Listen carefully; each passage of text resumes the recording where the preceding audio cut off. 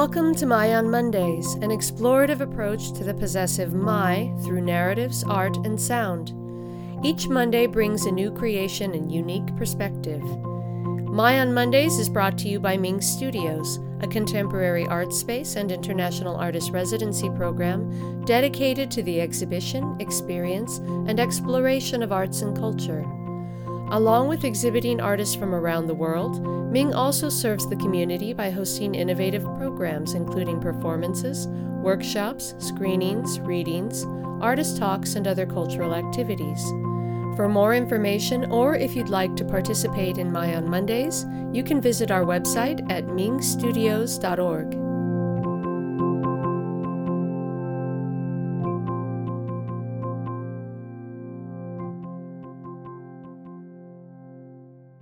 Hello, and welcome to the 121st episode of My on Mondays.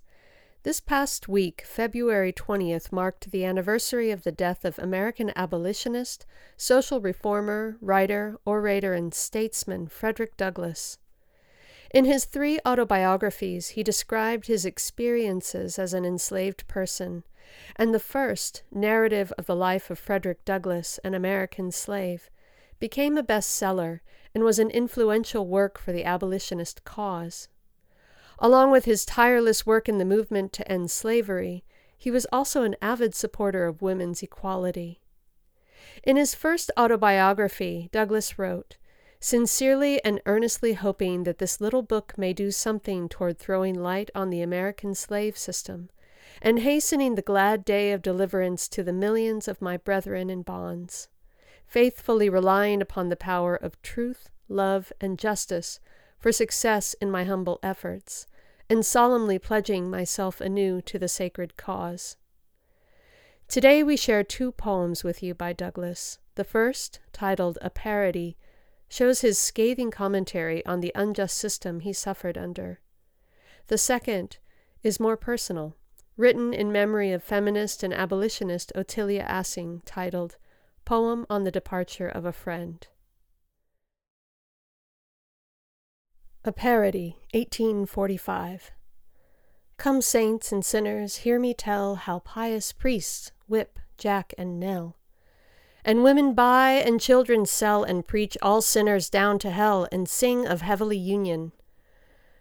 They'll bleat and baa Donna like goats, gorge down black sheep and strain at moats, array their backs in fine black coats, then seize their negroes by their throats and choke for heavenly union.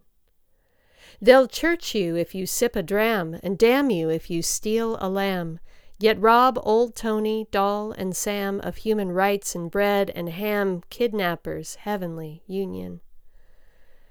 They'll loudly talk of Christ's reward, and bind his image with a cord, and scold and swing the lash abhorred, and sell their brother in the Lord to handcuffed heavenly union.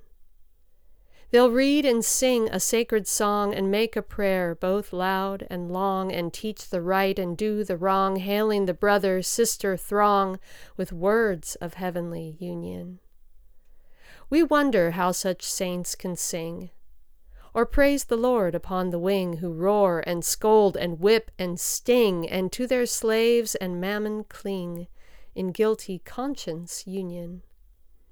They'll raise tobacco, corn, and rye, and drive and thieve and cheat and lie, and lay up treasures in the sky by making switch and cowskin fly in hopes of heavenly union. They'll crack old Tony on the skull, and preach and roar like Bashan bull, or brain ass or mischief full, then seize old Jacob by the wool and pull for heavenly union.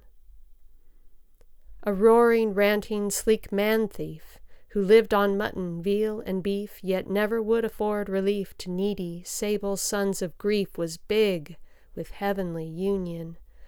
Love not the world, the preacher said, and winked his eye and shook his head, and seized on Tom and Dick and Ned, cut short their meat and clothes and bread, yet still loved heavenly union.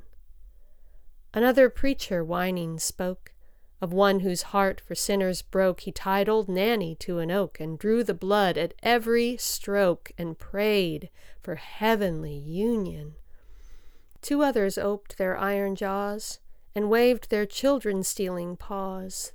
There sat their children in gewgaws, by stinty negroes' backs and maws they kept up heavenly union.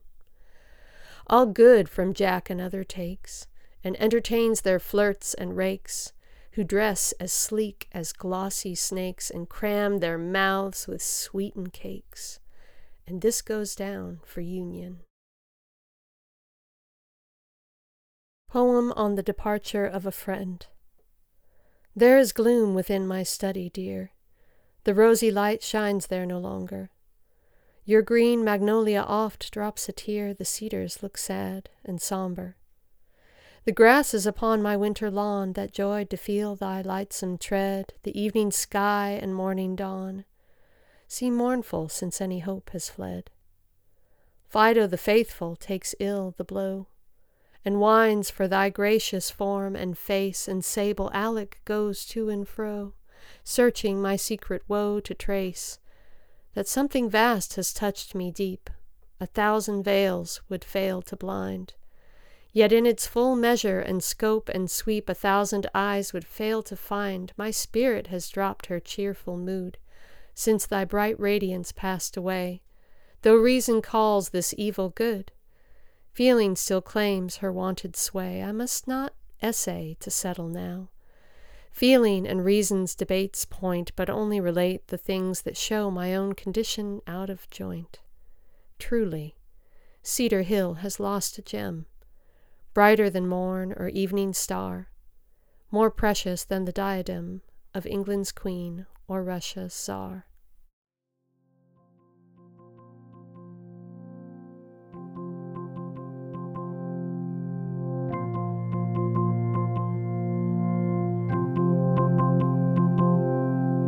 Thank you for joining us today. We'll be back next Monday. Tune in.